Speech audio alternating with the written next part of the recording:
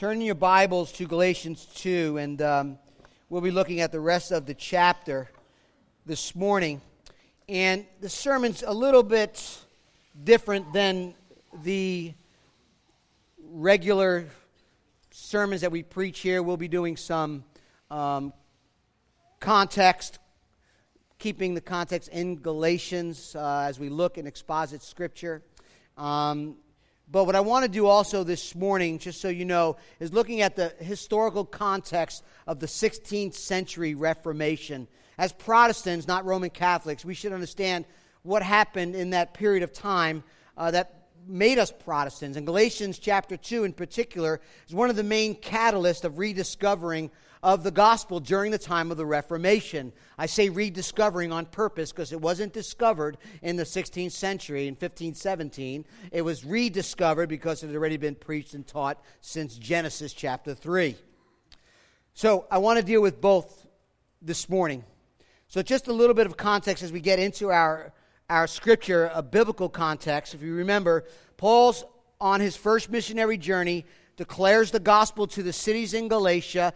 People come to faith in Jesus through the gospel, and churches are planted. And both Jews and Gentiles are in these cities. Not long after these churches, the young churches are formed and growing, false teachers came preaching another gospel. Not the gospel in which Paul preached, which was the gospel which is you are saved, you are rescued, redeemed by grace alone, through faith alone, in Christ alone. They began to teach that in order to be a Christian, in order to be a good Christian, you have to be a Jew as well, particularly the rite of circumcision, which was the entrance into the Old Testament covenant law. So Paul immediately opens up his book dealing with these false teachers and false gospel, declaring his apostolic authority. We looked at that. Very important that you understand that Paul is saying that my apostolic authority, my apostolic calling, and my apostolic calling and authority comes from God himself. No man gave it to me. God called me. God rescued me. God sent me. And God gave me the ministry of gospel proclamation. Gospel authority. The second thing we see in the Scripture in the first two chapters is the authority of the apostolic message. It goes to say that if Paul has been called and summoned and authoritatively sent by God himself, then the message he declares, not only the message he spoke, but the Scriptures he writes, is also authoritative. So apostolic authority, apostolic message, it's authority. And then Paul defends it in chapter 1, verse 6 through chapter 2, verse 15, declaring the false teachers in verse 8 and 9 of chapter 1 accursed. Let them go to hell for preaching a wrong gospel. It's that important that you preach the gospel, that it's right. And he gives him there his itinerary. I didn't go to Jerusalem right away. All this to show that his apostolic authority, his calling, his mission, his message is from God himself. And by the time we get to chapter 2, verse 3, and chapter 2, verse 12, we're introduced to what they were teaching. There were Jewish people saying that you, as I said, you have to be circumcised. You have to add to your faith in Jesus circumcision as a rite into the ceremonial and Mosaic, law. Right? In order to be justified, to be made right, to be forgiven, and to be just and righteous before God, you have to add law. It says in chapter 2 that when they took Titus, who was a Greek, to Jerusalem, where all the false teachers were coming from, they didn't force Titus to be circumcised. They didn't want to give one credence to the false teachers, saying that, look, Titus was circumcised, now he's a full Christian. And Paul says in verse 5, they did not circumcise Titus to put him under the law. Why? To preserve the truth of the gospel. The second time this false teaching, the adding works to faith, shows up is with table fellowship. We looked at that last week. Paul had visited Antioch, a very multi-ethnic church, witnessed God's grace, God's mercy through the gospel, that they were saved by grace alone, through faith alone, and he was eating with the Gentile believers. Very significant. Jewish people associated eating meals with fellowship with God. And Peter understood through a vision and through experience that God was saving, rescuing non-Jews through the same gospel of believing on the Lord Jesus Christ. And no one is unclean once they are in Christ. But he saw Jewish folks coming from Jerusalem And rather than eat with his uncircumcised brothers, he did what? He removed himself. Chapter 2, verse 12. From before certain men came from James, he was eating with the Gentiles, but when they came, he drew back and separated himself. Look at why. Fearing the circumcision party.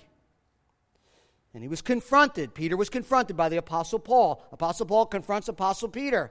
Another display of the apostolic authority that Paul is saying he has as he confronts Peter. He says, you're not walking in step with the gospel. Verse 14.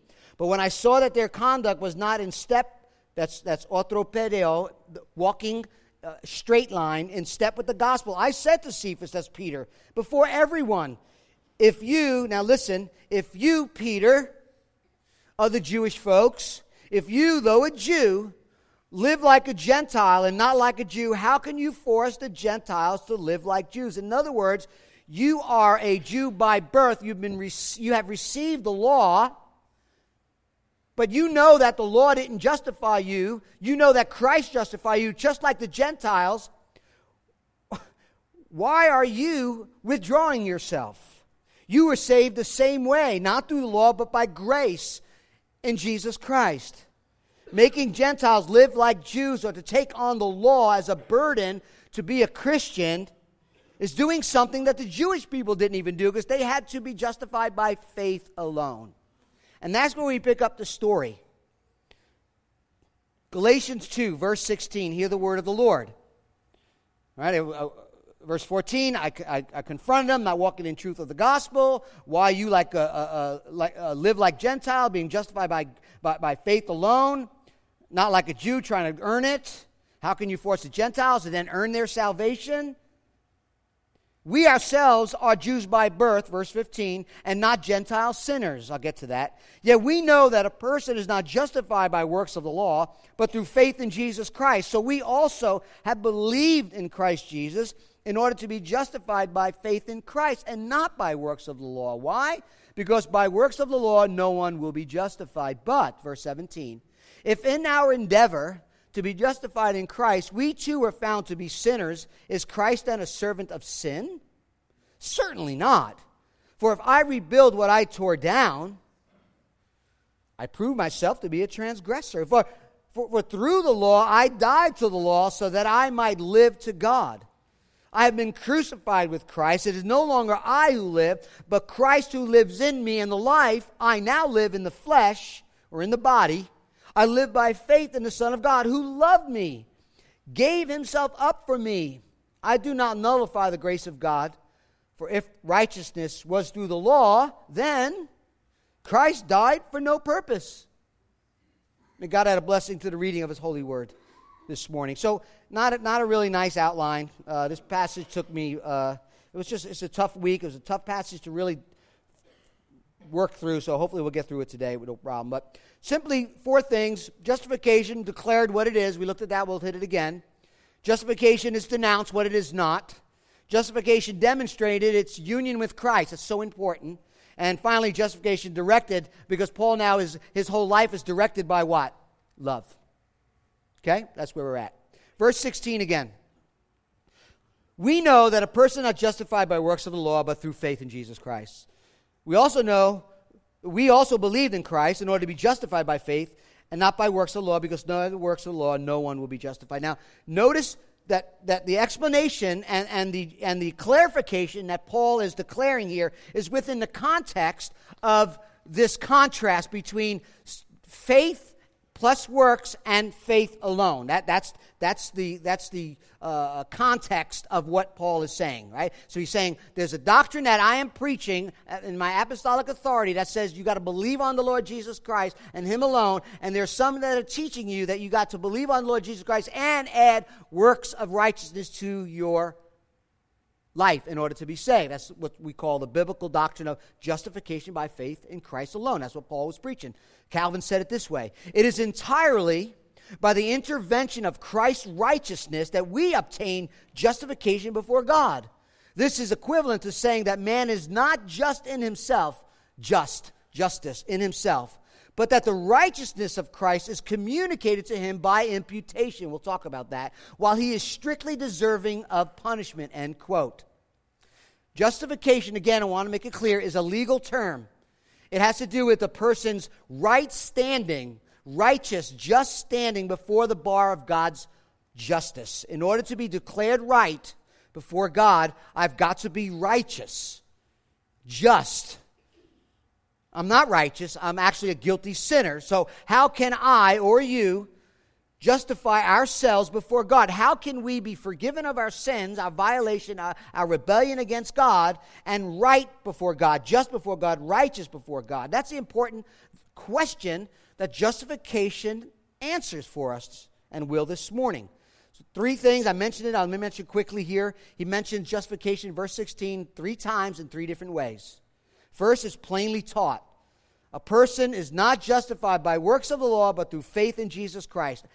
It can't get any more clear than that. Right? People criticize the reformers when they added the word alone, but that's exactly what Paul is talking about. How does one get right before God, justified before God? It's through faith in Jesus Christ. A man cannot keep the law, will not keep the law in order to be justified, declared forgiven, and somehow be right, righteous, perfect, holy before God. It's not going to happen. It's plainly taught. It's only through faith. It's also personally received. Paul goes on, talking to Peter. He says, so we also, Peter, and all the other Jews that are following in Peter's footsteps, so we also have believed in Christ Jesus in order to be justified by faith in Christ and not by works of the law.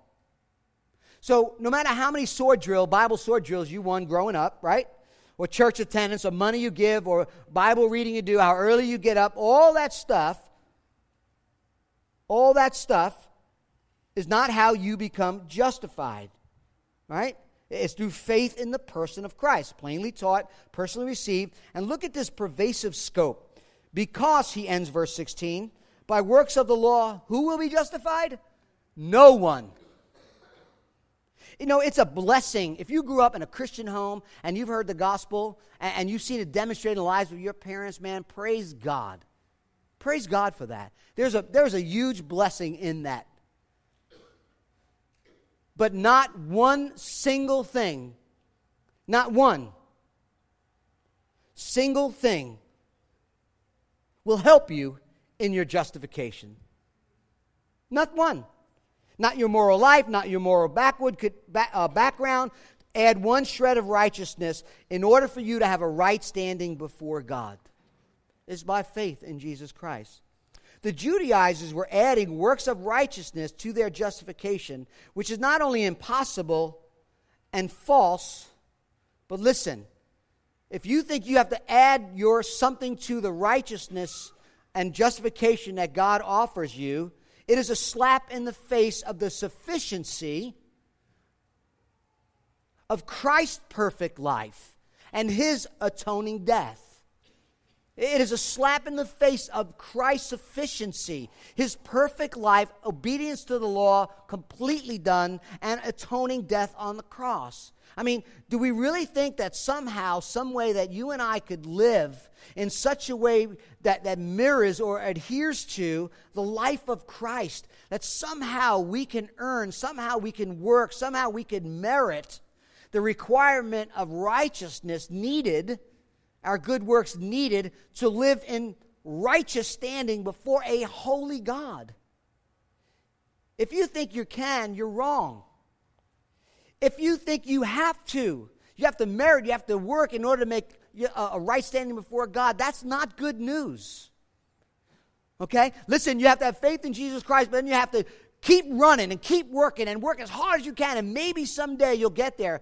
Welcome to the good news of the gospel. Like, really? That's not good news to me.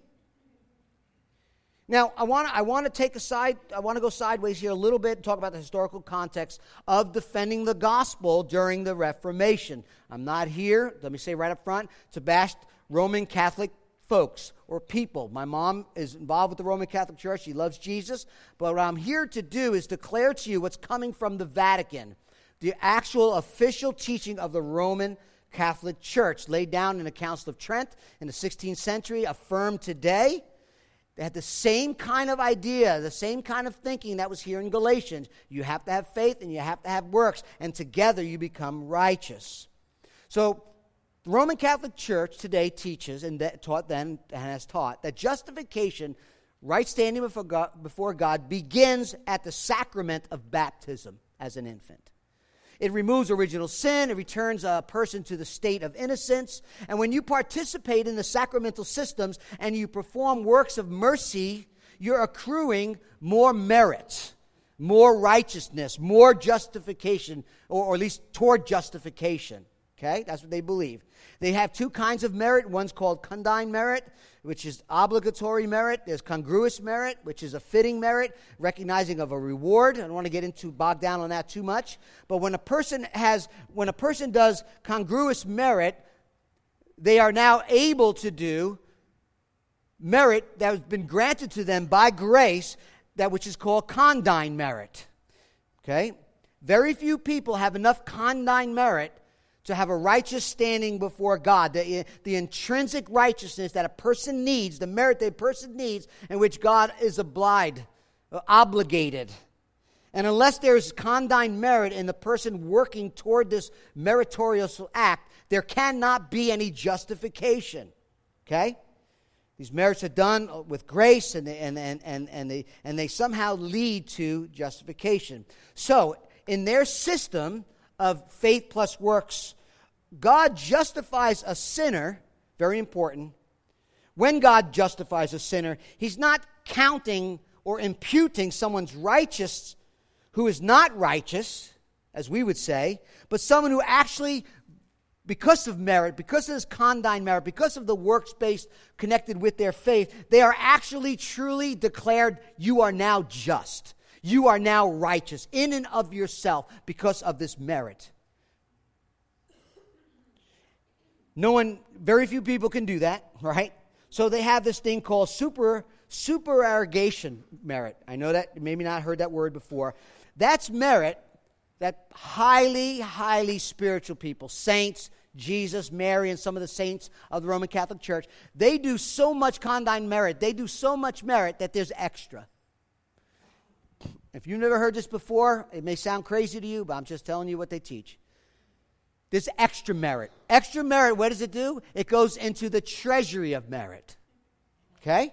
There's a treasury of merit. And in order to be righteous, you have to have enough merit. And there happens to be a place in heaven available to people who have died and people who are alive. People who have died and went to purgatory, where they're purging their sins away, right? And getting ready for heaven because they don't have enough righteousness to enter the kingdom. They're in purgatory and they're purging their sins. You can actually take from the treasury of merit and apply extra merit that people had extra, didn't need enough to go into heaven, to people here on earth through penance.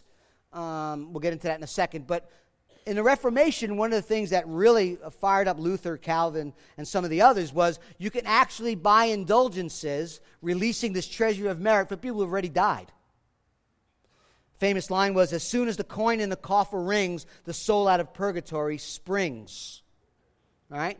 You buy these indulgences, and you're forgiven of sin, and the releasing of this merit that's in the treasury of merit, okay? That just became a major, major problem, and that's what forced the Reformation, part of it, what forced the Reformation into place. So let me just be really, really clear here. The Catholic Church does not teach that salvation is by works. That's not what they teach. What the Catholic Church teaches, you need to have faith in Jesus Christ, His work on the cross, His death, burial, and resurrection, but that's not enough. You have to also add enough merit so that you yourself intrinsically become righteous before God. And if you don't have it, they'll offer it to you through the treasury of merit as you await in purgatory for that intrinsic righteousness. Okay? The question in Galatians and for the reformers, even for us today, is this: is Christ's perfect life, His atoning death and resurrection from the dead, sufficient to justify us, to become righteous enough so that we can go into God's presence and be reconciled to God? Or do we need to participate in some sort of meritorious action to gain righteousness? Okay, that's the question. And here's something even deeper, and you got to put your thinking caps on today. CDs will be for free. You can pick one up. But here's another question. How does the merit, the righteousness of Christ, the work of Christ on the cross, how does that work come to sinners? How does his work get appropriated to my life, to your life? Paul makes it clear. All of Scripture, I think, is clear. The righteousness that you have, that justifies you, that makes you right and just before God, is a alien righteousness. It is someone else's achievement, not yours. It is counted, imputed righteousness, not infused as somehow working with God. Because, again, that's not good news. The Bible teaches us that we are, by faith in Christ, completely forgiven of all our sins, and you have the total, by faith in Jesus, the total righteousness of Jesus Christ to your account because of what the Bible says is imputation, or what's being counted toward your record. Galatians chapter 3, verse 6.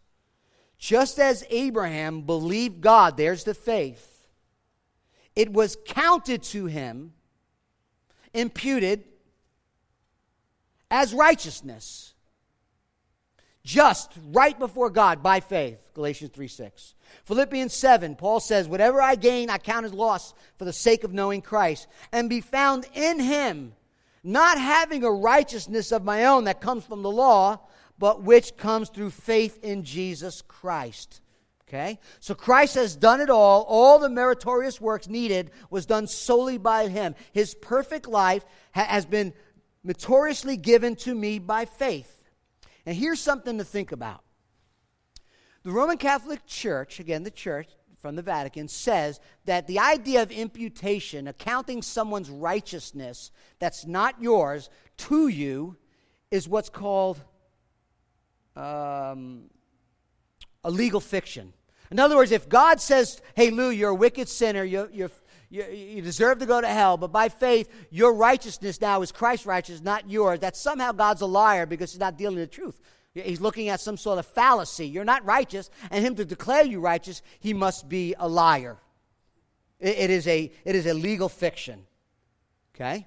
You can't give someone else something someone else has earned. If you take that theory to its full conclusion, well, that's how the treasury of merit works. Right? I mean, if all the saints have done so much that they got extra stuff laying around the house, and you go and you're like, can I have some of that? And you're like, yeah, you give me $400, I'll give you a couple of years off of purgatory. Here you go.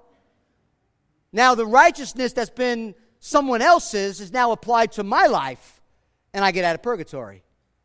So they believe in imputation, but only when it comes to the treasury of merit. Luther had a wonderful quote to help us understand what imputation means. Simul justus et peccator. Simul comes from simultaneously just et and peccator, sinner. We are simultaneously just and sinner. I am just before God. I am righteous before God. That's my position. I'm that way because of Christ, his work of forgiveness. I'm righteous before him because the merit that has been gained, the righteous life that has been gained in Christ. His work has been imputed to me by faith. And yet I know I'm a sinner. Just ask my wife.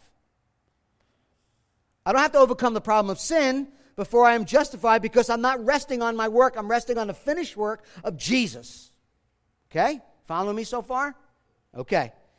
What it is not. So if that's the case, Paul says in verse 17, but if in our endeavor to be justified in Christ, that's the way we're going to go, we too, Peter, Jewish folks, were found to be sinners. I would add verse 15, pagans, he called them Gentile sinners. We are found to be like Gentile sinners. Is Christ then a servant of sin? Certainly not. Lots of different ways to interpret that passage. One is to say that Paul is saying that while I'm seeking to be justified in Christ, and I found out we're a sinner like the Gentile sinner, then Christ is a minister of sin. Just like Moses delivered the law, Not saying that Christ is a sinner, but just as Moses delivered the law, Christ is delivering justification. And if we believe him, we run to him, we embrace him, it leads us into sin because we're not holding to the law anymore. Okay? We're not holding to the law anymore. And something similar to that is people are saying, and I think this is true, I think Paul, which he loves to do in his letters, is thinking, what's going to be, I can't be there, they can't call me on the phone. Hey, let's call the Apostle Paul, let's Skype him in, let's FaceTime him in, let's find out what he's saying. So Paul's thinking, what are some of the objections that they're going to come up with as they read this letter I wrote to them? I think there were some people in Galatia who were arguing that the doctrine of justification by faith alone, apart from works, was dangerous. It weakens us a moral sense of responsibility, and it is an encouragement, actually, to breaking the law. Do whatever you want. And somehow that makes Jesus responsible for our sin. They don't understand the doctrine of sin, right? I mean, who's to blame for our sin? We don't blame God. We don't even blame the law. James said we're sinful because we are tempted in Lord and enticed by our own desires. And when it's conceived, it gives birth to sin. Paul had the same argument in Romans 6. So he lays out Romans 1 through 5, especially at the end of 5, talking about the grace of God, the love of God, the mercy of God, the abundance of grace of God. And then in chapter 6 he says, is somebody going to be there when they read this letter in Romans, they're going to say this, what shall we say then? Are we to continue in sin so that grace may abound? By no means. How can we who died to sin still live in it? Certainly not, he says here in Galatians. As if somehow God's grace, his abundant mercy, his free gift of justification by faith alone, is the cause for my guilt and my sin. God can't be responsible for our sin. When I became a Christian and when I sin, it's not God's fault. In other words, if someone who professes Jesus Christ and yet they're living a lifestyle that says, we talked about this before, the lifestyle kind of just contradicts their confession, it proves they don't understand the gospel, that they're still in rebellion of God. There has been no justification. According to the Judaizers, this was precisely the problem with Peter and Paul. They were living like Gentiles, eating with Gentiles. They were ignoring the law, in a sense, eating unholy food, according to them, with uncircumcised Gentiles. Really? Is Christ making you do that? People say that today. If God justifies bad people, why bother doing anything good? That's a complete misunderstanding of the gospel of justification. Justification is not a scheme in which a man's position, status has changed while his character has been untouched. That was a concern in the Roman Catholic Church as well, that these reformers are preaching justification by faith alone, and that it will lead to a life of sin. And in fact, to be honest with you, and I will be today, they have a verse. Turn in your Bibles, if you have one, to James chapter 2. We're going to hit this head on. Look what it says. Now, James chapter 2 is written by the same James who said in chapter 2 of Galatians, gave the right hand of fellowship to Paul. Remember? Paul and Barnabas. What was Paul and Barnabas doing? They said, grace has been upon these two men. They're preaching the gospel of justification by faith. And James in chapter 2 of Galatians says we gave them the right hand of fellowship. That's this James.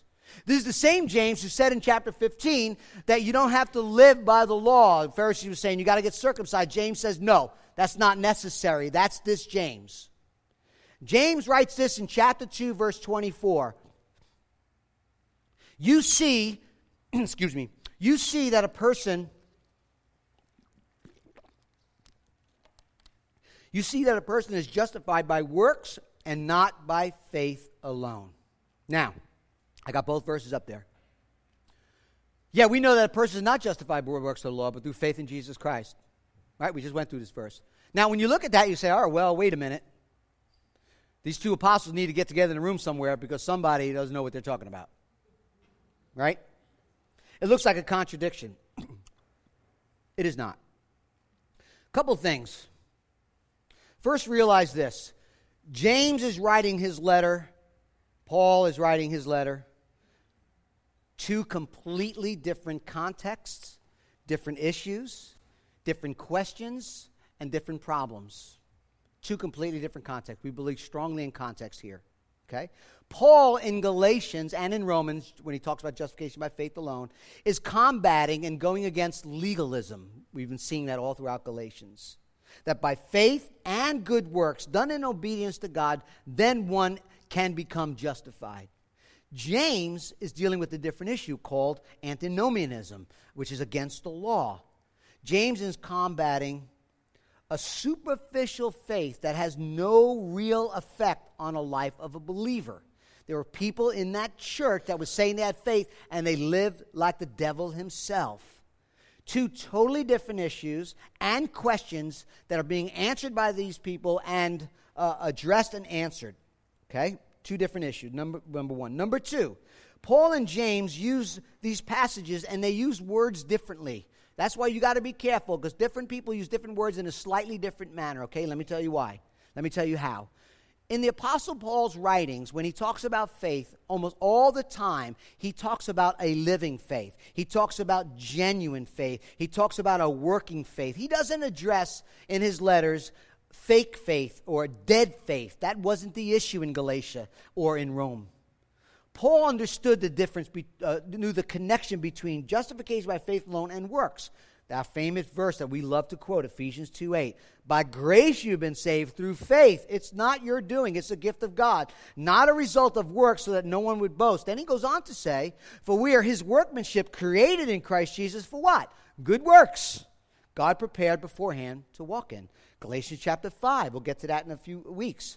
He says this, verse 6, in Christ Jesus, neither circumcision nor uncircumcision, law or following the law for justification or not, counts for anything but what? Only faith working through love.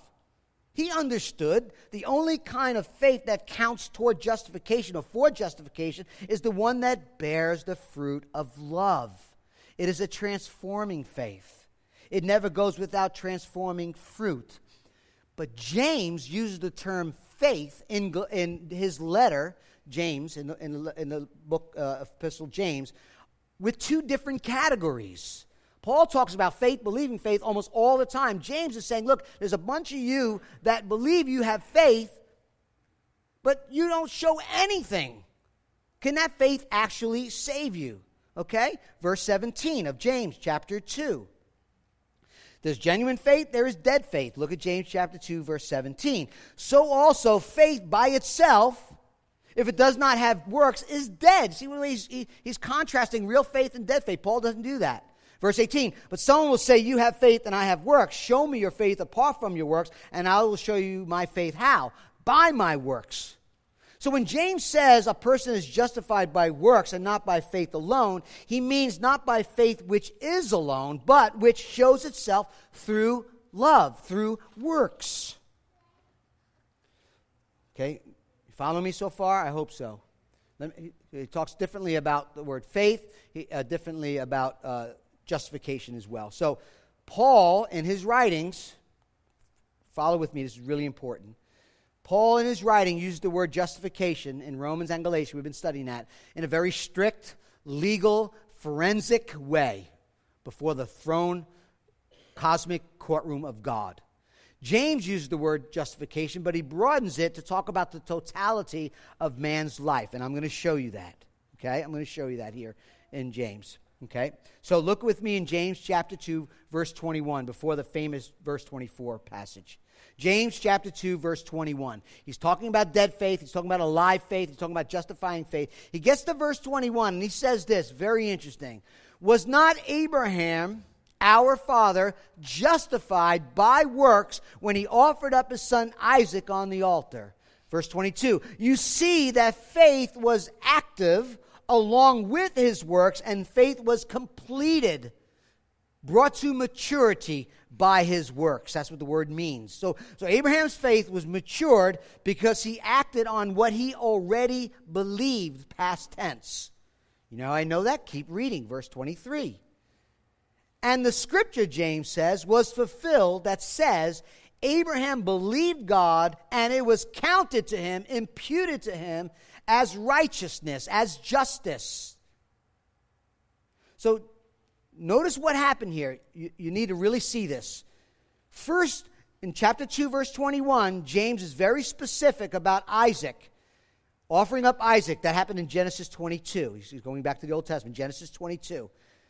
That was 30 years or so after he offered up Isaac after Genesis 15, where God justified Abraham by faith. Okay? In other words, James brings up Abraham's actions and works of faith first, but then goes back to the day in which Abraham was justified by faith alone.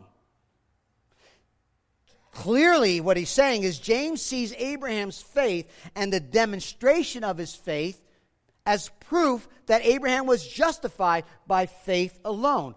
Genesis 22, Genesis 15. Genesis 15 comes first. Abraham believed God and he was justified. Abraham then 30 years later, in his justifiable faith, did the acts of works and offered his son up. You see that? Paul will talk about it in Romans 4. James is using the whole life of Abraham to prove his point, that faith without works is dead. Abraham was not saved by faith plus works, but a faith that works. And the offering up of Isaac was proof of his justification in God. Works is not part of our justification, it's the result. Action is the proper fruit and can only be demonstrated and only demonstrate faith's genuineness. I hope that makes sense. So reformers would say this: we are justified by faith alone, but a faith that justifies is never alone. Is never alone. So are we justified by works and faith?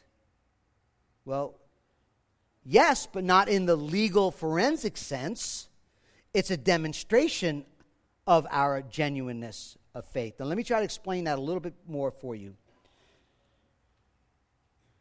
Negatively instead of positively, but let me try this. When someone is found guilty of a crime has been committed, and someone is found guilty of a crime, and all the evidence pointed toward them being guilty of a crime. Are they going to jail because of the evidence, or are they going to jail because of the crime?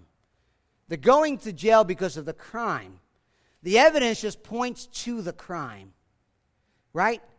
Judiciously, before the justice bar of God's throne of perfection and a courtroom of God, we are forensically and legally justified, made righteous only through the work and the merit of Jesus Christ alone. But if that happens in your life, the evidence of the crime will follow. It will follow. This is not hair splitting. This is not hair splitting. Works as evidence is very different than works as merit. Very different. Eternally different. Righteousness imputed, counted to me, or having to work to gain merit for my righteousness is very different. When the gospel, justification by faith alone in Christ alone, does works, it's done out of love. Faith plus works justification is done out of fear. When the gospel, justification by faith alone, does works, it's done in joy and gratitude and thanksgiving. The other one is done out of obligation and requirement. That's why Paul talks about going back from justification by faith alone to justification plus works as slavery in verse 4. Tracking with me? Okay, I hope so. Verse 18. And if I rebuild what I tore down, I prove myself to be a transgressor. For through the law I died to the law, so that I might, what? Live to God. Paul said there, to go back to justification by faith, to go back on justification by faith, is an effort is to rebuild old structures of justification by law. I'm not going back. I'm not going back on what I know to be true. I'm not going to rebuild. I'm not going to be proved or demonstrated as a transgression. I already know that we're saved by faith alone. To go backward to cancel the work of Jesus' death on the cross. I'm not putting salvation in reverse. If the Galatians did that, And I think some Jews were urging them, listen, all right, keep your doctrine, but you got to add, you got to rebuild, you got to go back and rebuild the work of the law is necessary for the gospel. And he says, look, if you do that, you become lawbreakers all over again. You're rebuilding a system of legalism. Number 3, justification, union with Christ. This is so, so precious. Okay? For through the law I died to the law so that I might live to God. Verse 19 again. To die to the law. Notice it wasn't the law that died. It is Paul that died. He died with respect to the law. He's not under its power anymore. He's no longer under its power. Again, Calvin said this, to die to the law is to renounce it and to be freed from its dominion, so that we have no confidence in it and it does not hold us captive under the yoke of slavery, end quote. The penalty of our sins, the penalty of violating the law had already been carried out. The law's demand of death was satisfied in the death of Jesus Christ our Lord. It was our failure of the law and the curse of the law that put Jesus to death in the cross in the first place. He didn't die for himself, he died for us. And when Christ died, Paul died too. Paul died to the law and the death of his substitute, Jesus the Christ. What Paul is saying, the law has no longer mastery over me. It no longer stands in condemnation of me. He died to the law. He's not condemned. Romans 8:1, for there is no more condemnation for those who are in Christ Jesus. That's a historical fact. Remember, human beings, we are sinful people. The law is holy and just. The law, though, cannot give to us something it was never meant to give to us. The law was never meant to give us grace, to give us mercy, to give us justification. The law was meant, one of the reasons the law was given, and we're going to get into it in a few weeks, was for a diagnostic purpose. Many of you know I've had hip surgery. And I had both done. When I went to the doctor for the very first time and they took x-rays of my hips, I remember waiting in the office and the door opened up and there was 2 doctors said, will you come with us? And I'm thinking, oh, I don't know. Yeah, I guess so. They're like, we want to show you something. I go in the back and they had, where they put the x-rays up, pops the x-rays up and he says, see all that? He points to all this white, especially in my left hip. I said, yeah, I don't know what I'm looking at. It's white. I don't know. That's arthritis. I said, oh, okay. You need a total hip replacement. I was 47. I'm like, really? Yeah. I said, should we get an MRI? He laughed. So if you're medical here, you know that's funny because there's no need to it. Everything's right in the x-rays. Like, we don't need anything else. See that? We know what your problem is. It's diagnostic. It wasn't the cure. I had to go in for surgery. It wasn't the cure. It was diagnostic. It showed me the problem. The law is diagnostic, showing me my sin. It is the grace of Jesus Christ that is the cure. It is the grace of Jesus Christ that sets me free to live to God. Verse 20, I have been crucified with Christ. It is no longer I who live, but Christ who lives in me. In the life I now live in the flesh, I live by faith, not by works, by faith in the Son of God. On the cross, Jesus was punished for all my sins, all your sins, of all people, through all human history who would ever believe. As he died, I died. I was crucified. I rose with him. You rose with him. We see that in Romans 6. We are baptized, immersed into his death. We are immersed into his resurrection. We are now to walk in newness of life. Not that we died as an atonement, but in his atonement, we were there. It is no longer I who live. I died to self. I died to the law. I'm alive now in Christ. And the reason the doctrine of justification by faith alone does not promote sin is that justifying faith is what gets us into union with Christ. We become new people. We get into Christ by faith. Everything that he's accomplished becomes ours. The very intimate relationship, the very union we have with Jesus is embedded in justification by faith alone. It is as if we lived that perfect life and died that painful death. It is as if we were buried in a tomb and raised to heaven. I am dead. The old has passed away. All things have become new. I'm not the person I used to be. It is no longer I who live. It's Christ who lives in me. The reality of that union, let that sink in. I don't live under the law demands. I'm in a relationship with Jesus by faith. I trust Him. I seek to please Him. I seek to love Him, to honor Him, to worship Him. My life is centered now. I don't live for me. I live for Him. I used this illustration once before, but it's so good.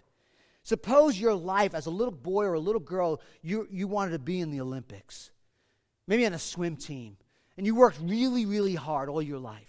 And as you're graduating college, you get a phone call from the Olympic swim team and says, look, you're in.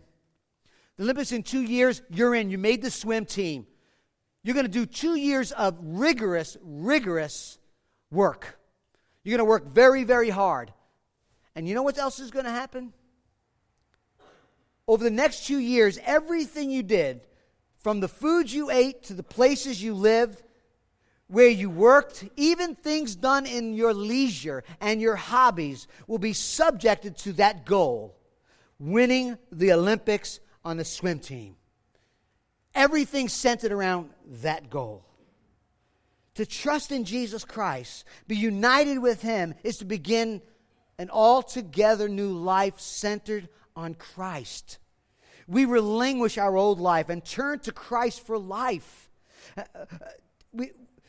We are obedient to God. We are now subjecting all our life to Him. It's not external. I have to do this. It's internal.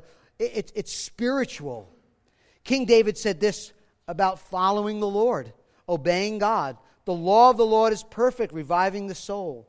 The precepts of the Lord are right, rejoicing in the heart. The commandments of God, Lord, command me. What should I do? Where should I go? How should I act? Is pure.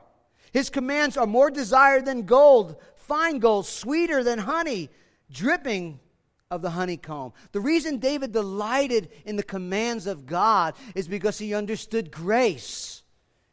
He understood mercy.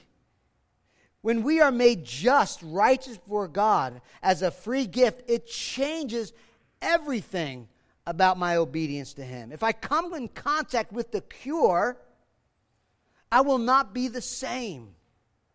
When genuine faith has come, we are justified by faith alone. Works will follow. And here's really important you need to see. It's not that we disregard the moral standard of God. It's not like we throw everything out as some would do. The difference is in the new covenant, we're justified by faith. We have what? A new nature, a new work. Our hearts have changed. From cold, dead, demanding law, we have now a heart that wants to obey, that wants to follow, because we understand justification by grace alone, through faith alone. It's even in the Old Testament. This isn't New Testament stuff. Ezekiel 36, new covenant. I'll give you a new heart. In the new covenant, you'll get a new heart, a new spirit. I'll put in you. I'll remove the heart of stone, give you a heart of flesh. I will put my spirit within you, and I will cause, God says, I will cause you to walk in my statutes and carefully to obey my rules. Listen, when God justifies, when God gives us new life, He gives us regeneration. He gives us a new heart. Have you experienced a new heart of God where the commands of God, obedience to God is not burdensome, John says. I want to please my Lord. I want to love my Lord. I want to follow my Lord. I want to worship my Lord. I want to obey my Lord because of all that He has done for me on the cross. There's a huge difference between the two. Have you experienced a heart change? It's the evidence of God's grace. If you call yourself a Christian and nothing has changed in your life, you need to do what the Scripture says. Examine yourself. Test yourself. Being justified by faith doesn't mean I live in a disobedient life. Actually, the contrary. My union with Christ propels me to live my life for Him, to have His life in me lived out through me. No longer I live, it's Christ who lives in me. And now by faith, not by works, I live for a new master, the Son of God. I obey Him out of love, not law, not fear. Love fulfills the whole law, Paul will say. Because there's been regeneration. There's a new heart. There's a new spirit. There's a new nature. Been justified. And finally, look, directed by love, we'll go to the communion table. I've been crucified with Christ. No longer I who live, but Christ who lives in me. And the life now I live in the flesh. I live by faith in the Son of God. Who? Who loved me who loved me and gave himself for me. Who's writing this?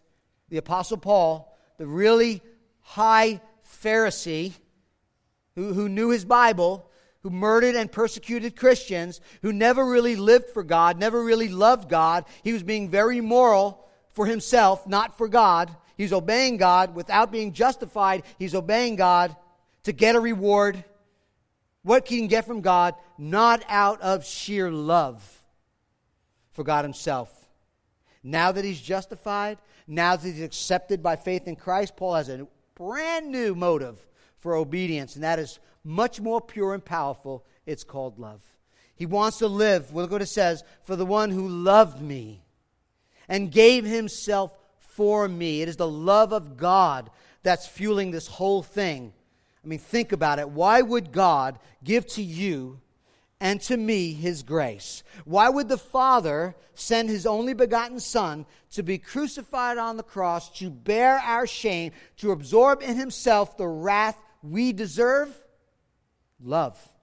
Why would God impute our sin on his spotless Son and then impute his righteousness to undeserving and many times unappreciated sinners like me? Love. 2 Corinthians 5, for our sake the Father made him, Jesus, to be sin. That's our imputation of sin upon him, who knew no sin, so that in Christ we, you and I, might become, imputation, the righteousness of God. It's not some impersonal force or some sort of some cosmic law of nature that compelled Christ. It was the love of God. It was the love of God. It was unmerited, immeasurable, infinite love of God that sends Jesus to the cross. Not for his sin, but for ours. Now let me get real personal before we close. Paul invites you this morning. Can you say with Paul, Christ loves me? You can trust Christ because he loves you. It is good to remember that God loves everyone, that he is passionate for the world. But it's also good to remember this morning, right here, as you sit here, that you can be justified by faith when you understand and know that God loves you. That Jesus died on the cross. He paid the price for your sin. He gave himself for you on the cross so that his life, with all its present and eternal benefits, can be yours. That his life can be lived out through you. Verse 21. I do not nullify the grace of God. For if righteousness were through the law, then Christ died for what? No purpose. Those who want to save themselves, justify themselves, want to earn it, legalism, reject the grace of God and establish their own right relationship with God by means of following some sort of rules and regulation. In doing so, they absolutely deny the sufficiency and the significance of Christ's death on the cross and rather rely on their own justification for their own salvation. He said, then you died for no purpose. Faith, though, is the opposite. It's a surrender of Christ. It's accepting that you're a sinner, he's righteous, that all that he's done for you. So Christ, he says, he is either all in all, your Savior, your Lord, or he has nothing for you. You cannot combine merit and grace. If justification is by the law in any way, Christ's death is meaningless in history and meaningless to you personally. Let me illustrate that. Imagine you come home, your house is on fire. Your house is on fire and you get all the kids out. And yet one of your neighbor comes over and says, I really love you. I want to show you how much I love you. And he goes running into an empty house, burning down, and he dies. Now imagine the same scenario. Your house is on fire and you got all your kids but one. And a neighbor comes and says, I want to show you I love you. And he runs into the burning building to save your only child. And he does, and he dies. That shows you how much he truly loved you. Is it meaningless? Or did Christ die in your place? If we could save ourselves, Christ's death is pointless and meaningless. If we realize we cannot save ourselves, Christ's death means everything to us, and we could spend the rest of our life in joyful service to him. The one who died, the one who lived that perfect life, the one who died a grueling death, the one who rose from the grave, and by faith in him, you can have life in his name, and his life will be lived out through you. And that's exactly what this table is about. That's exactly what this table is about. This table is about just what Paul wrote in verse 20. Who gave himself. He loved me and gave himself for me. Are you playing religion today? Are you saying, yes, I believe up here Jesus died. Yes, he rose from the dead. I've been hearing it all my life. Has it made no impact in your life? Examine yourself. This communion table is to remember the broken body, the blood that was shed. And if you're a follower of Christ and you know and believe and have trusted in Jesus, come to the table. If you're not a follower of Christ, if you've not repented of your sins and turned to Christ, if you've not received regeneration, new birth, if you're not trusted in the sufficiency of Christ alone, we're glad you're here. We want you here. But this is a table for the family of God. And we want to talk to you about how to become a child of God, how to come to Jesus. We'd love to talk to you about that. But this table is for believers. So if you're a follower and you've trusted in Christ, this table is for you. Let's pray. Father, as the band plays, as we sit quietly and just reflect that we are sinners, that we are not perfect, that we are and can be very selfish. We can and want to many times be seen for our own glory. And our lives are not always centered around you. God, I pray that you would grant us your Spirit that would open our hearts and minds to see the beauty of Christ, his perfect life that he lived in obedience to you, his grueling death on the cross, taking our sin, our shame, out of love, and nailed to the cross so that we can be forgiven. And then, Lord, the tomb is empty. We can be justified. We can be made right. We can have forgiveness of sin. We can have the righteousness of Christ given to us on our account by faith. And with that, Lord, we confess our sins, repent of our sins, but we celebrate the union we have with you, that we've been justified by faith alone. Help us, Lord, to know that truth, to worship you. And Father, may our life just reflect the reality of that truth that you have done for us, we pray. In Jesus' name, amen.